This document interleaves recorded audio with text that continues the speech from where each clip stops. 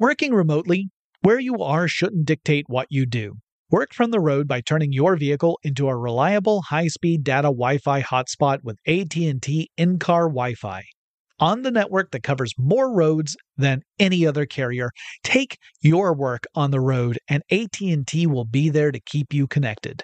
Connect up to 10 devices and stream conference calls, finish up that presentation, or answer last-minute emails. Why wait? Go to att.com/in-car Wi-Fi today for free trial eligibility.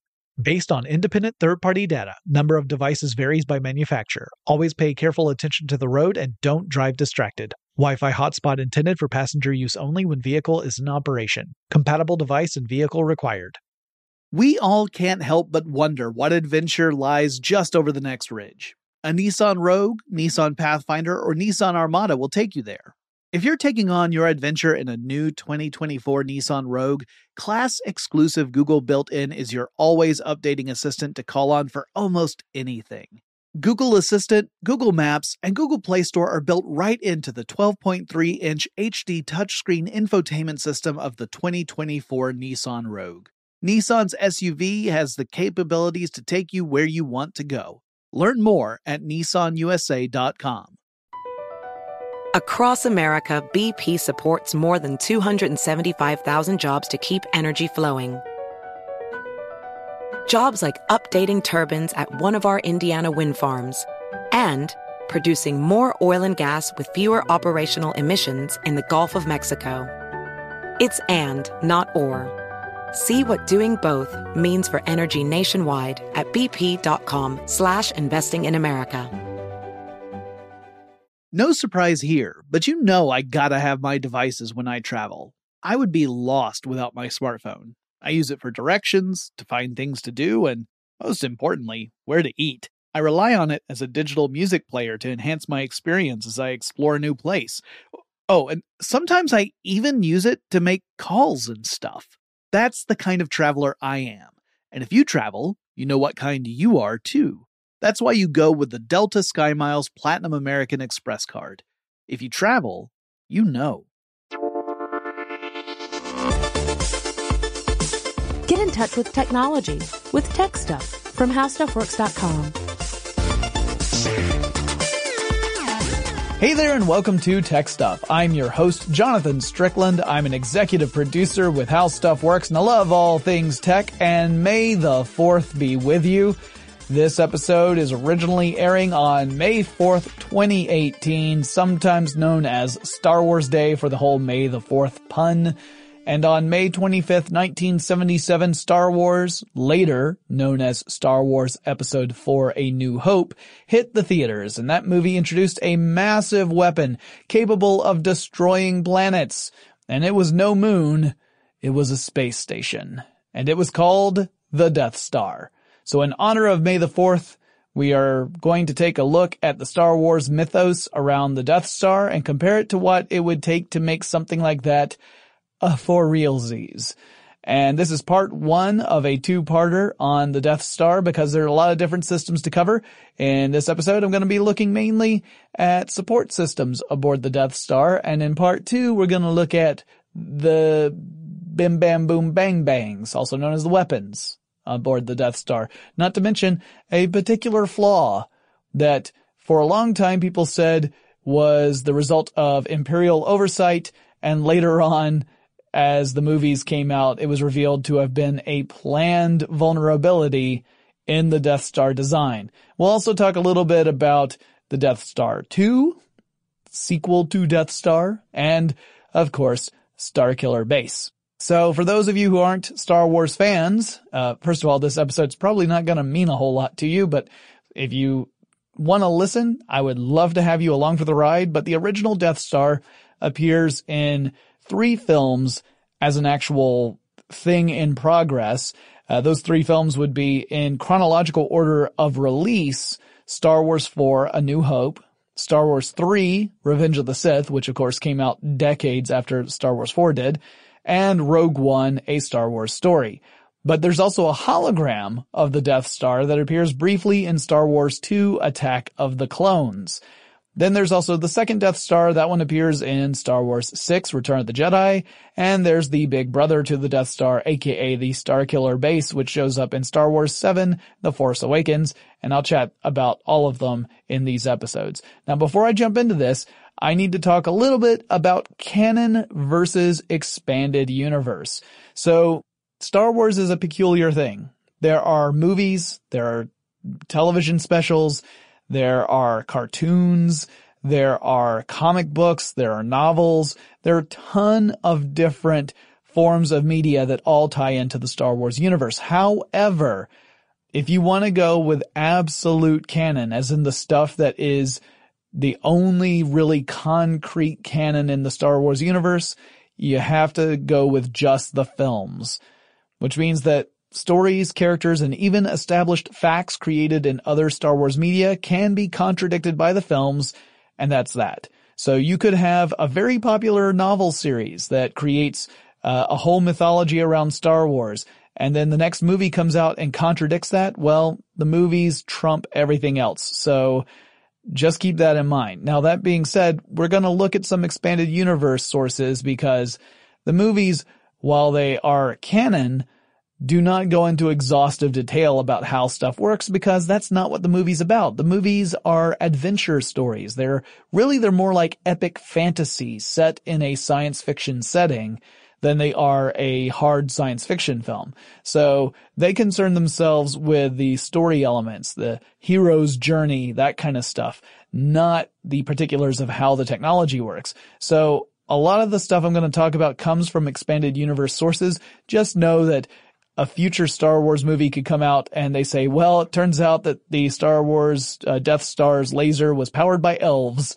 Well, that's going to contradict everything else, but if that's what the movie says, that's what it means. I don't think that'll happen, but I just need to say it. Within the canon of Star Wars, the design of the Death Star came from a race of creatures called the Geonosians, who were working on behalf of a separatist group attempting to splinter off from the Galactic Republic, or at least appearing to. These are the events that happen in the prequel trilogies, so Star Wars 1, 2, and 3. And the Geonosians were working on what they dubbed the Ultimate Weapon Project, and they entrusted their plans to Count Dooku, who appeared to be the leader of the separatists. Dooku was in reality Darth Tyrannus, a Sith Lord, aka a big bad guy, who passed the plans along to his boss, Darth Sidious, also known as Chancellor and then later on Emperor Palpatine.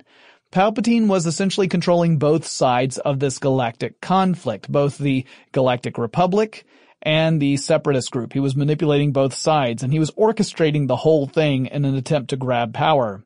He was able to use that conflict to convince the Republic side to fund the construction of this space station. He was able to play on fears that the separatists, who you gotta remember he was also controlling, they were just a puppet group, but he was trying to convince the Republic people, the folks who were in charge of the purse strings for the Galactic Republic, that the separatists were already working on building a space station of similar capability, so there was going to be a space station gap. So it's kind of like an arms race in a way. And so that was kind of the selling point Palpatine goes to the Galactic Republic with. He says, we need to build this thing. You need to be able to give me the funds to do it. And that's where the initial funding for the Death Star took off before the Chancellor became the Emperor. And once he became the Emperor, he pretty much had he got the right to boss everybody around and get the money no matter what.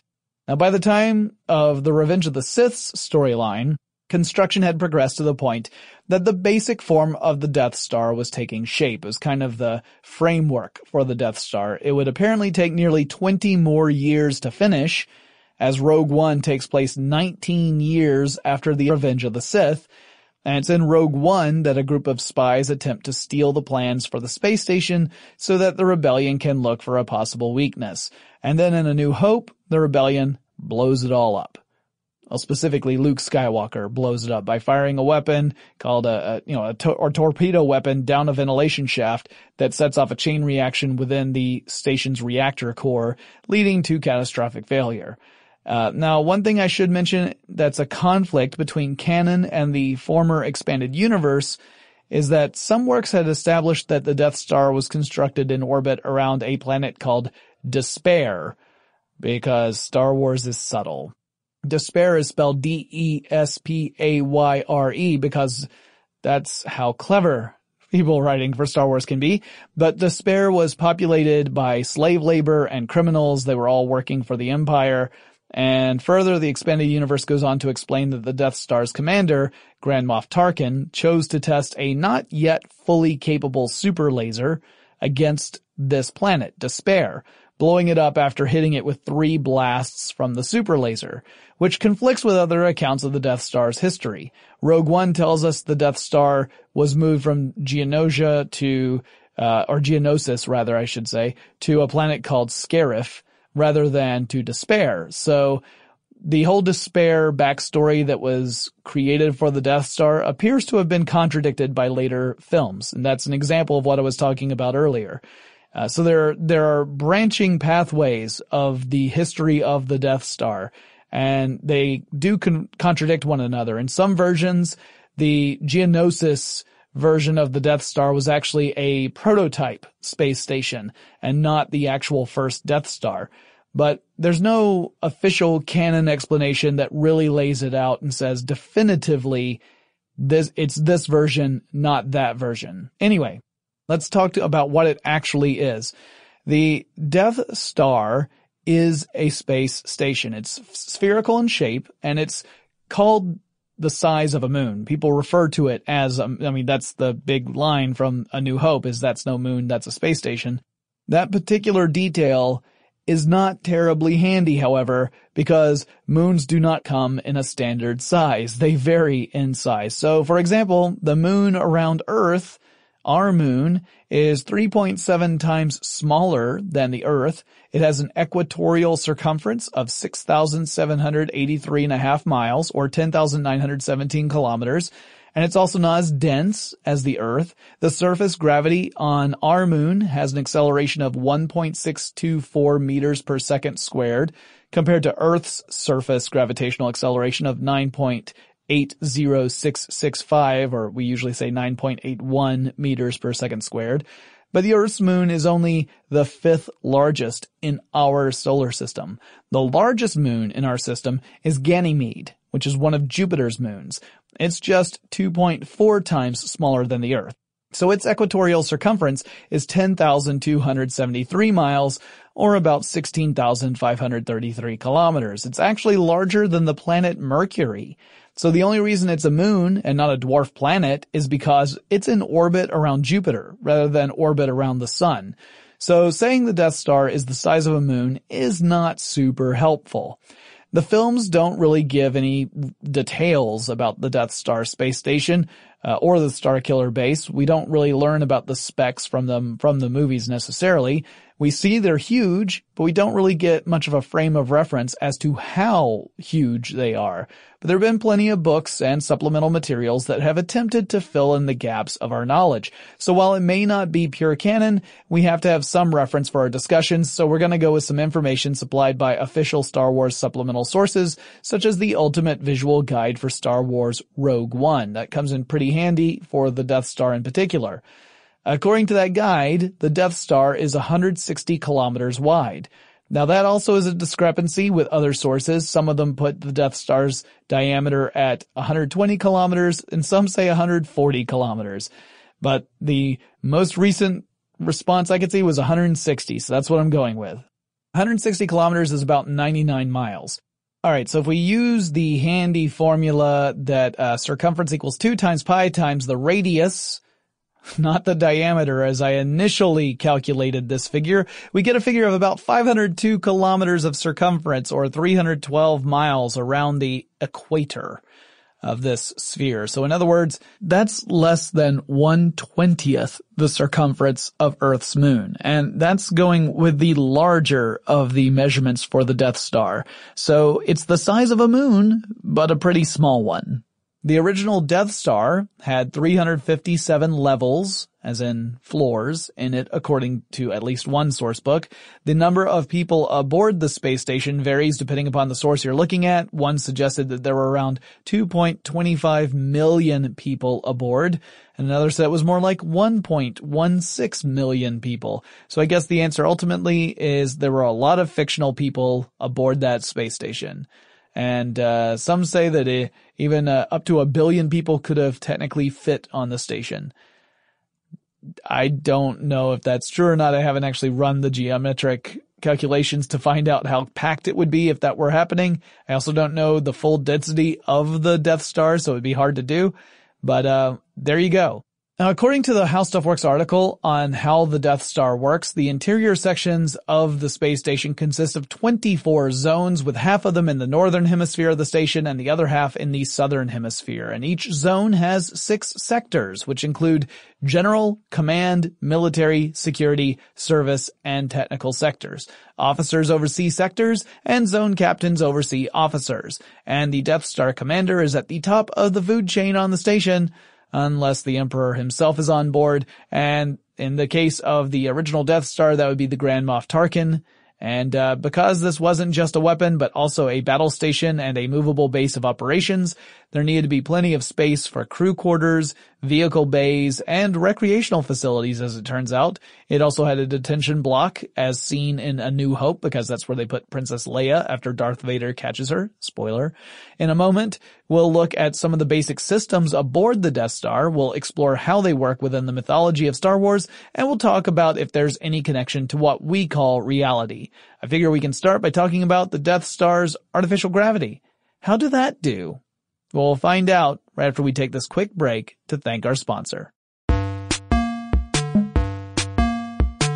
Working remotely, where you are shouldn't dictate what you do. Work from the road by turning your vehicle into a reliable high-speed data Wi-Fi hotspot with AT&T in-car Wi-Fi. On the network that covers more roads than any other carrier, take your work on the road and AT&T will be there to keep you connected.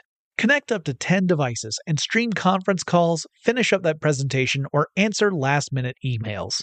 Why wait? Go to att.com/in-car Wi-Fi today for free trial eligibility.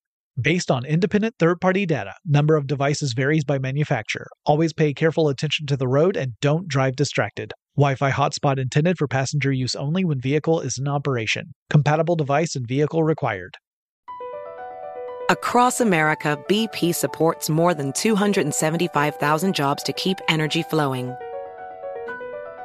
Jobs like updating turbines at one of our Indiana wind farms and producing more oil and gas with fewer operational emissions in the Gulf of Mexico.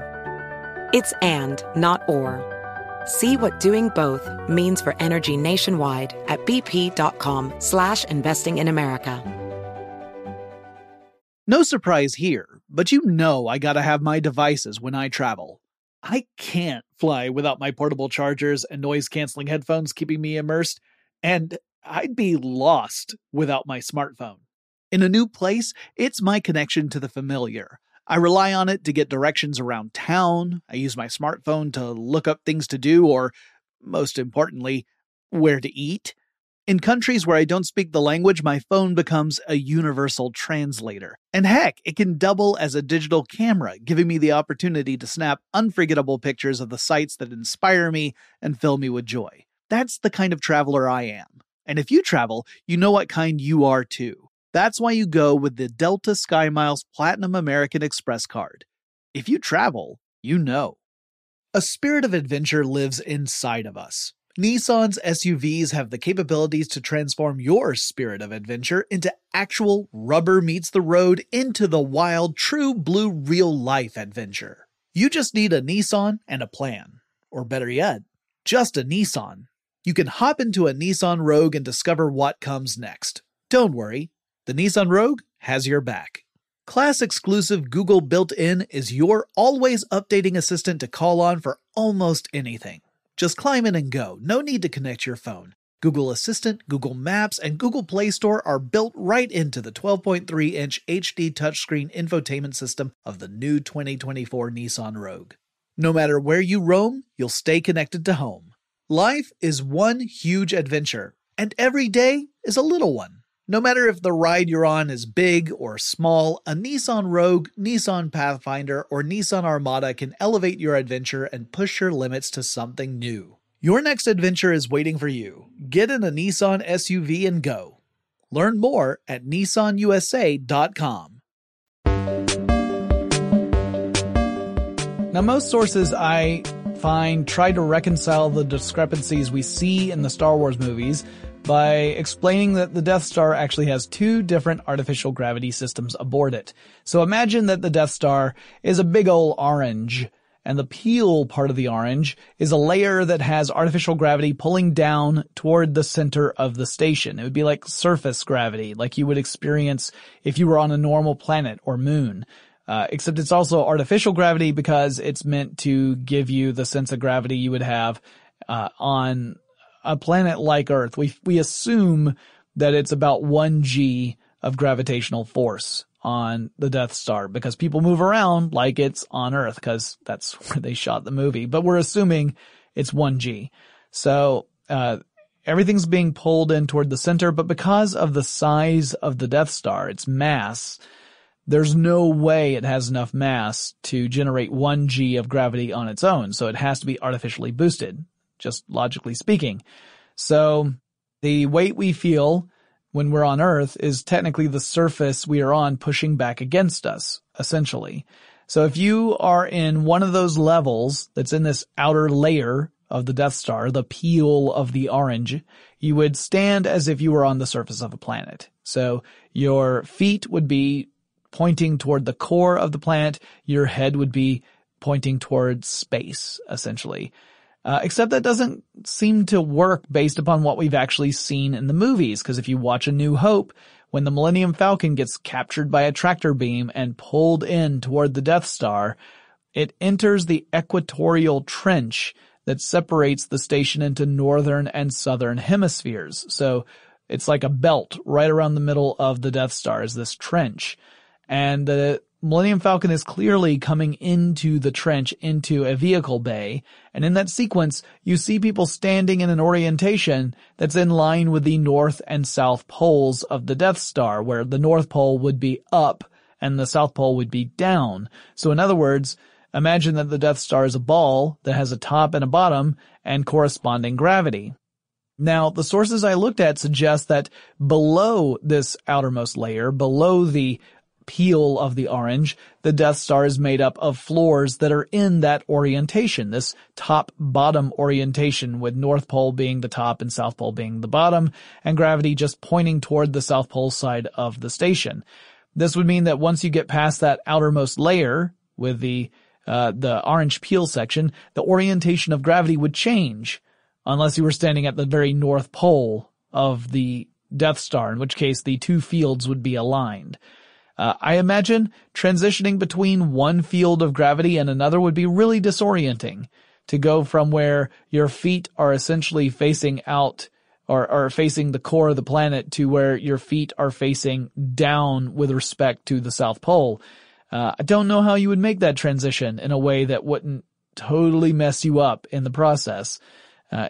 I think it would be very disorienting. However, a lot of sources suggest that this is the way it has to work based upon the design of the Death Star as we see it in the films. The contradiction doesn't really matter in context with the story of Star Wars, but it does make it darn tricky to explain how stuff actually works aboard this space station. The movies, again, don't concern themselves with this. That's not what the purpose of the movies are for. It falls to fanboys like myself to try and justify it. So we see gunners manning cannons that are mounted on the surface of the station itself, and they appear to be oriented in such a way that it's similar to a normal planet's surface gravity, and yet everything else seems to suggest gravity has that specific north-south orientation. So how would we create artificial gravity if we wanted to do it in real life? Well, since we still don't have a full understanding of the nature of gravity, we can't harness it in any meaningful way, but we can create a system that simulates gravity through rotation, except it would manifest as something very different than what you see in the Star Wars movies. So imagine you have a Death Star-sized hollow sphere. So it's the exact same size of the Death Star, but there's nothing inside it. It's just a big hollow ball, and you are inside that hollow ball. You're standing on the inside of that sphere. If we rotate the sphere, it will create a velocity that will curve around in a line along that rotation. It's a rotational velocity. This in turn will create an acceleration pointing inwards at a 90-degree angle from the velocity at any given moment toward the Death Star's center. Your mass and the acceleration into the center of the Death Star creates a virtual force, which we refer to as a centrifugal force. Now remember, I say it's a virtual force. It's what would feel like weight. This is what would hold you to the interior wall of the hollow Death Star. So your feet would be closer to outer space and your head would be closer to the core of the Death Star. So the opposite of what the various sources suggest for the Death Star. Because again, this is just one way we could simulate gravity is through this rotation and the creation of a virtual force and centrifugal force. Now to create enough of that virtual force to simulate the gravity that you would experience on a planet like Earth, you need to spin to create an acceleration of 1g. Now we'd use the formula that would be acceleration equals velocity squared divided by the radius, and the radius in this case is the radius of the Death Star. Now we know that the radius of the Death Star is 80 kilometers if we're working off the most recent version of the Death Star spec, since others suggest it could be 70 or 60 kilometers, but we're going with 80. And we know the acceleration that we want is 9.81 meters per second squared, because that's the gravitational acceleration we have here on Earth, and that's what we want to simulate. So using that formula, we know it's 9.81 equals velocity squared divided by 80,000 meters, right? We take 80 kilometers, we multiply it by 1,000 meters, because that's 1,000 meters to the kilometer, we get 80,000 meters. We multiply both sides by 80,000 meters, and we get 784,800 meters squared by seconds squared. We take the square root of that to get the velocity, and we end up with approximately 886 meters per second. So within a minute, inside this sphere, you're traveling 53,160 meters in a circular motion on the inside of this Death Star. Now, in order to figure out how many revolutions per minute we need, we take the circumference of the Death Star, that's that 502 kilometers or 502,000 meters, and that means that we would need 0.11 rotations per minute to simulate 1g of gravity on the inside surface of the Death Star, which means the Death Star would have to rotate one full time every 10 minutes or so. So a day on the Death Star would be around 10 minutes long if it were a body orbiting a star with that speed of rotation. Now, that would only really apply along the equator, I should add, because it's a right angle to the axis of rotation. As you would move away from the equator, things would get really wonky. And along the outermost layer as well, because as you go up or inward in the Death Star, you'd be on a floor that's technically moving at a slower velocity than the floor that was below you or outer on the Death Star, because you're in a concentric circle. Each circle makes the same number of revolutions per unit of time, right? If you're doing 10 revolutions in a minute on the outside, you're still doing 10 revolutions a minute on the inside. But if the circle is smaller, you are traveling less distance, but in the same amount of time. So your velocity is lower. This would also mean that your acceleration that you would experience, and therefore the centrifugal force you would experience, would also be lower. So as you move toward the core, you would experience lower gravitational acceleration, and you'd feel lighter as you move toward the middle. So for a space station the size of the Death Star, this could work out pretty well if you had the means to rotate the station that way. With smaller space stations, you would run into other problems because at smaller scales, this method of simulating gravity presents other challenges. For example, once you get really small, different parts of your body are going to experience different gravitational accelerations because your height represents enough distance compared to the radius of the station itself that it will make a difference. You'll actually be able to feel it. The amount of gravity you experience is dependent upon the radius of the rotating structure. So if you're tall enough for that to be in effect, you're going to have these different forces or different magnitudes of force acting on you.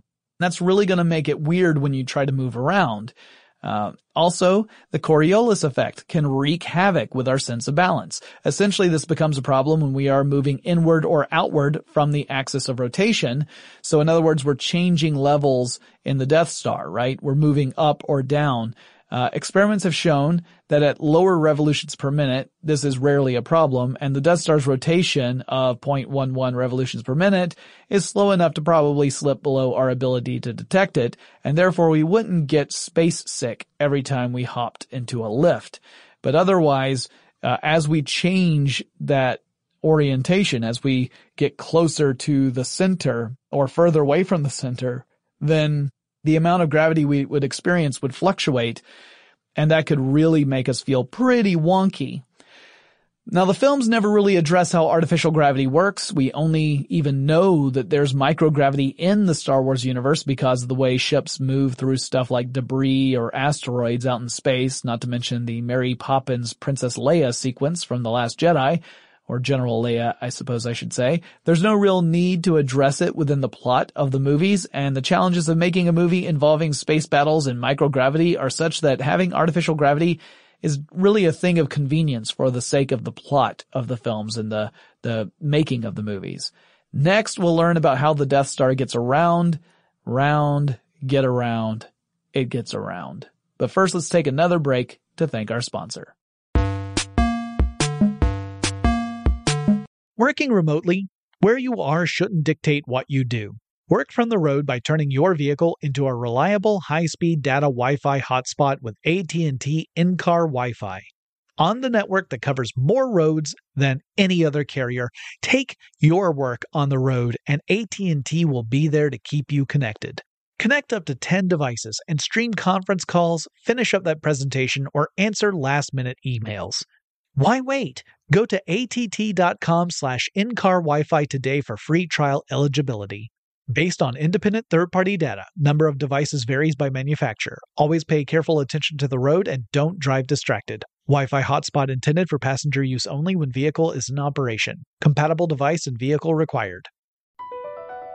BP added more than $70 billion to the U.S. economy in 2022 by making investments from coast to coast.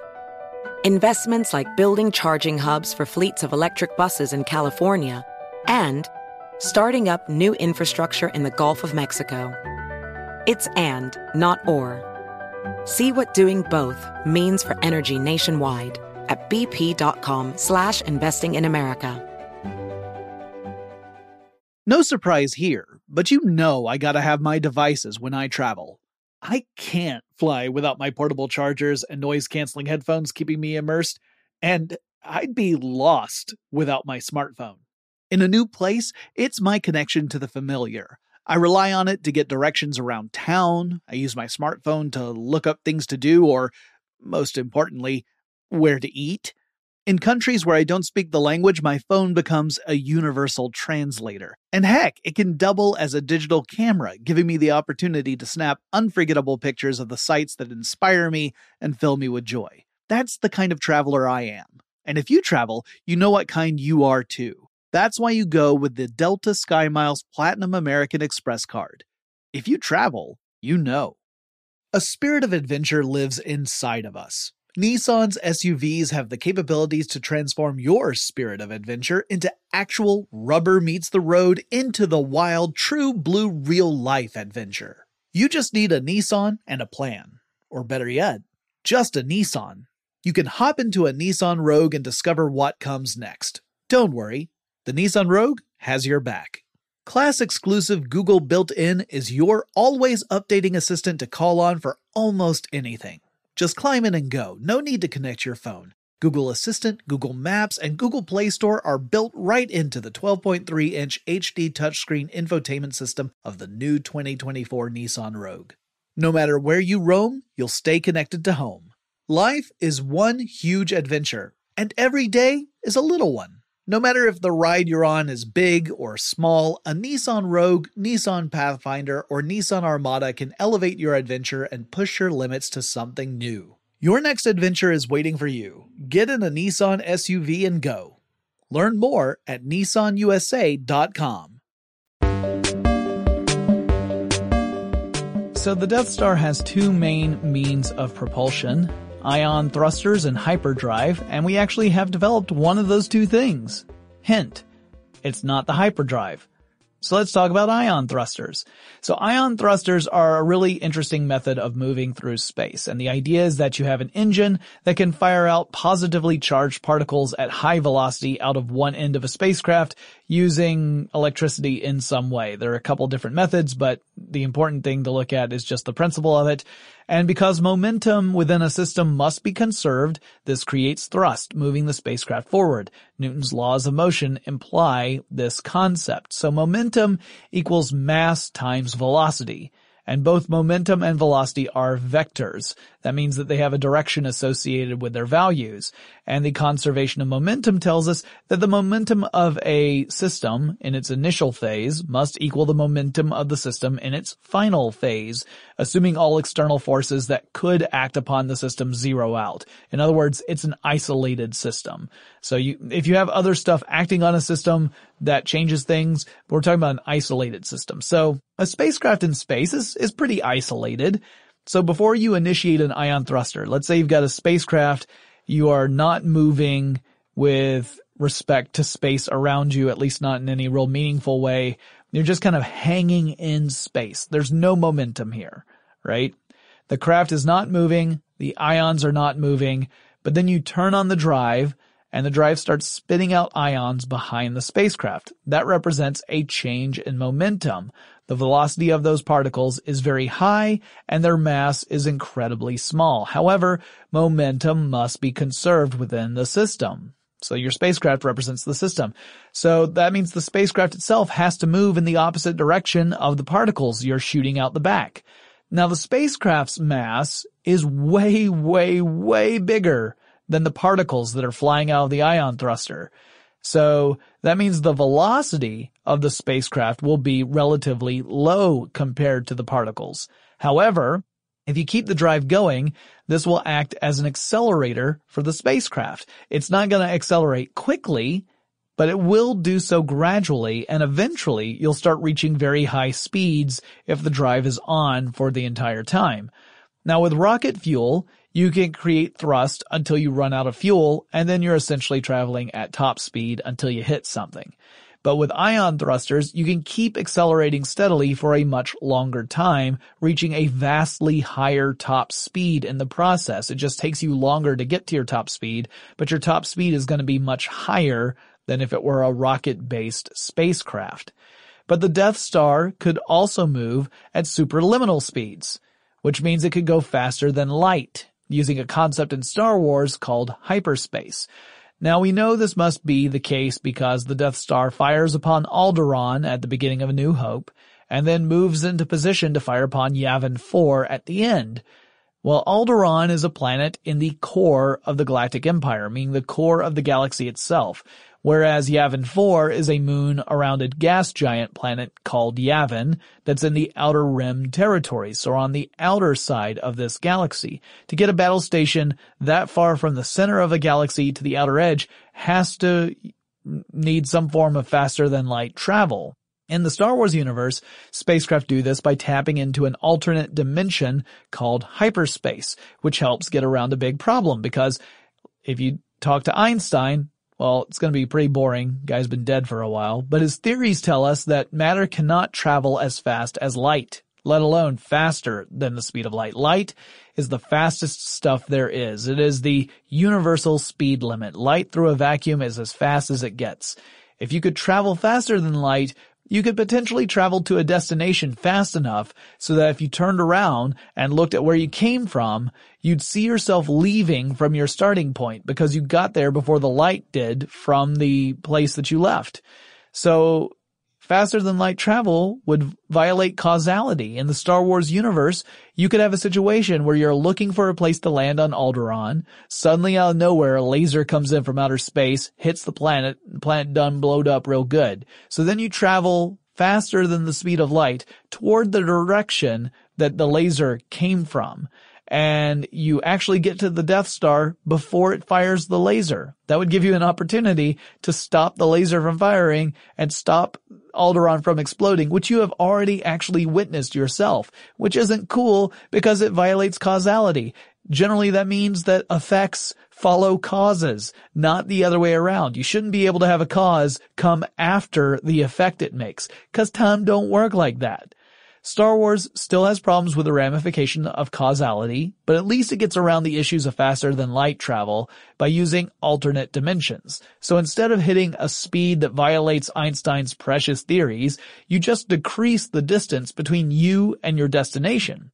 So in this case, you hop into a dimension that's sort of like a shortcut between 2 points. You're traveling at a good clip, but well below the speed of light. However, your new route shaves off light years of distance between you and your destination, so you get there faster than if you had taken the scenic route. And a lot of people like to use this analogy, including me. Imagine you've got a big paper map.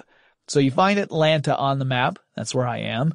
Then you find London on the map, that's where they shot a lot of Star Wars, and you draw a line between the two. You've got a ruler. You connect the Atlanta to London using the ruler, and then you draw a line from Atlanta to London. Now consider that a virtual trip between the two cities. The travel time is how long it takes you to draw that straight line. Now, imagine you take an identical map to the first one, except it doesn't have a line on it, and you fold it so that Atlanta and London are touching each other when you have this folded map. Then you poke a hole through the map at that point with your pencil, and it leaves a little bit of a mark both at Atlanta and London. That kind of represents this idea of using hyperspace. In our universe, we would call it a wormhole to connect to distant points in space together. You'd reduce the distance between your start point and your end point, but you're not moving any faster necessarily between the two. You might be going at your top speed, but you're going at top speed in an alternate dimension that just reduces the distance. It warps space-time so that your destination is close to your starting point. Now in Star Wars, that all has to do with the fictional stuff called hypermatter and fictional technologies called hyperdrives. We obviously don't have access to that in the real world. And as for warping space-time, that itself is largely theoretical since it would require such enormous amounts of energy that nothing we have ever done comes even close. However, that does lead me to the last bit I want to cover in part 1 of how the Death Star works, which is the Death Star's reactor. Now, a space station that huge, one that's capable of moving through space at high speeds and firing an incredibly powerful laser, would need a truly tremendous power source. The Death Star has a hypermatter implosion core, which use that fictional stuff of hypermatter as fuel to produce huge amounts of energy, and the closest thing we might ever be able to make would be a fusion reactor. Fusion power generates electricity by fusing two relatively light atomic nuclei to form a heavier nucleus. This reaction releases energy as a result. It's an exothermic reaction as long as the nuclei are light nuclei. This is the way that stars emit energy. Fusion requires incredibly high temperatures in the millions of degrees Kelvin, and because of this, it is really challenging to pull it off here on Earth. We've done it, but not in a way that is economical for sustainable power. The expense of operating the system is greater than the value of the energy we get out of it for now. So what is going on? Well, at an atomic level, we are forcing these nuclei to get close enough so that the nuclear force kicks in and overrides the electrostatic force that would normally be forcing the two nuclei apart from each other. Now, these are both fundamental forces in nature, or at least electromagnetic force is a fundamental force. Electrostatic relates to that. The nuclear forces, both the strong and weak nuclear force, are stronger than the electromagnetic force, but only at very close distances. I'm talking about on the atomic scale. The electromagnetic force is weaker, but it has a greater scale of effect, or a greater range of effect. So if you can get the two smaller nuclei close enough so that the nuclear force takes over, it will counteract that electrostatic force that's pushing the two nuclei apart. And for lighter nuclei, that creates that exothermic reaction I was talking about, and thus it releases energy. Now, if we ever find an efficient way to harness fusion, it could potentially solve many major energy problems here on Earth. Fusion doesn't rely on heavier radioactive particles the way fission does. Fission is the basis of our nuclear power today, but we just have to find a way to make it work, which, granted, is easier said than done. We may never find a way to do this economically. If we could, however, it would be an enormous boon, because even though fusion is technically a non-renewable energy source, we have so much of those lighter elements at our disposal, it would take millions of years for us to consume all of it, which means we would have a lot of time to start coming up with alternatives for our energy needs. And in the foreseeable future, possibly long before humanity itself dies out, we would have plenty of energy.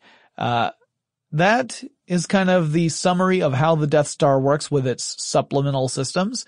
In our next episode, we're going to look more at how it becomes a truly operational battle station with all the weaponry involved. And we'll talk a little bit more about the Death Star 2 and the Starkiller base as well, and the differences between them. Death Star 2 was much bigger than the original Death Star, even though it didn't look like much in the film Return of the Jedi. But we learn a lot about its capabilities in that movie. So we'll talk more about that in the next episode. It'll also give us an opportunity to talk about things like force fields, because there was one around the Death Star 2. If you guys have suggestions for future episodes of Tech Stuff, whether it's a real technology, a fictional technology, maybe it's a person or a company in tech that you would like me to talk about, maybe there's someone you would want me to interview or have on as a guest host, let me know. Send me a message. The email address for the podcast is techstuff@howstuffworks.com. You can drop me a line on Facebook or Twitter. The handle of both of those is techstuffhsw. Make sure you follow us on Instagram. And remember, you can watch me record these shows live on twitch.tv/techstuff. And you too can watch as I realize in horror, as I record a show, that I made an error in calculations and I have to stop everything, recalculate, and start up again, because the people who are in today's chat room got to see that happen, and you guys didn't because you're not there. So change it. Go there. Go to twitch.tv/techstuff. There's a schedule there. I record on Wednesdays and Fridays. Hope to see you in there, and I'll talk to you again really soon.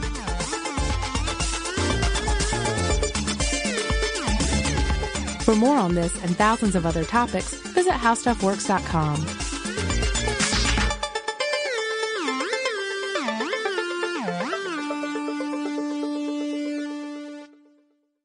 Does money stress you out? Let Facet flip your financial chaos into clarity. Finding Facet immediately put us at ease. Facet's innovative approach to financial planning ensures your money works as hard as you do, enabling members to experience the joys of having your finances in order. And that makes us Facet for life now, I guess.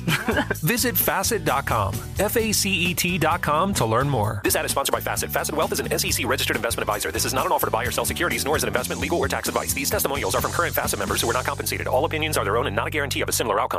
Welcome to 500 Greatest Songs, a podcast based on Rolling Stone's hugely popular, influential, and sometimes controversial list. I'm Brittany Spanos. And I'm Rob Sheffield. We're here to shed light on the greatest songs ever made and discover what makes them so great. From classics like Fleetwood Mac's Dreams to the Ronettes' Be My Baby, and modern-day classics like The Killers' Mr. Brightside. Listen to Rolling Stone's 500 Greatest Songs on the iHeartRadio app, Apple Podcasts, or wherever you get your podcasts. There's plenty to celebrate in March and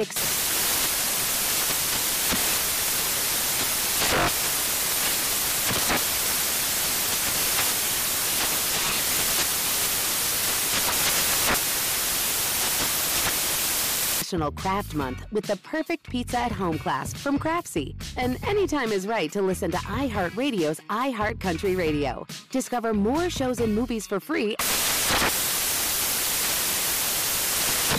This is Tracy V. Wilson from Stuff You Missed in History class. The national sales event is on at your Toyota dealer, making now the perfect time to get a great deal on a dependable new car. Like a legendary Camry built for performance and available with all-wheel drive, you can count on your new Camry to get anywhere you need to go. Or check out an affordable and reliable Corolla with a trim for every lifestyle. From the hip sedan to the sporty hatchback, there's a Corolla built just for you. Check out more national sales event deals when you visit buyatoyota.com. Toyota, let's go places.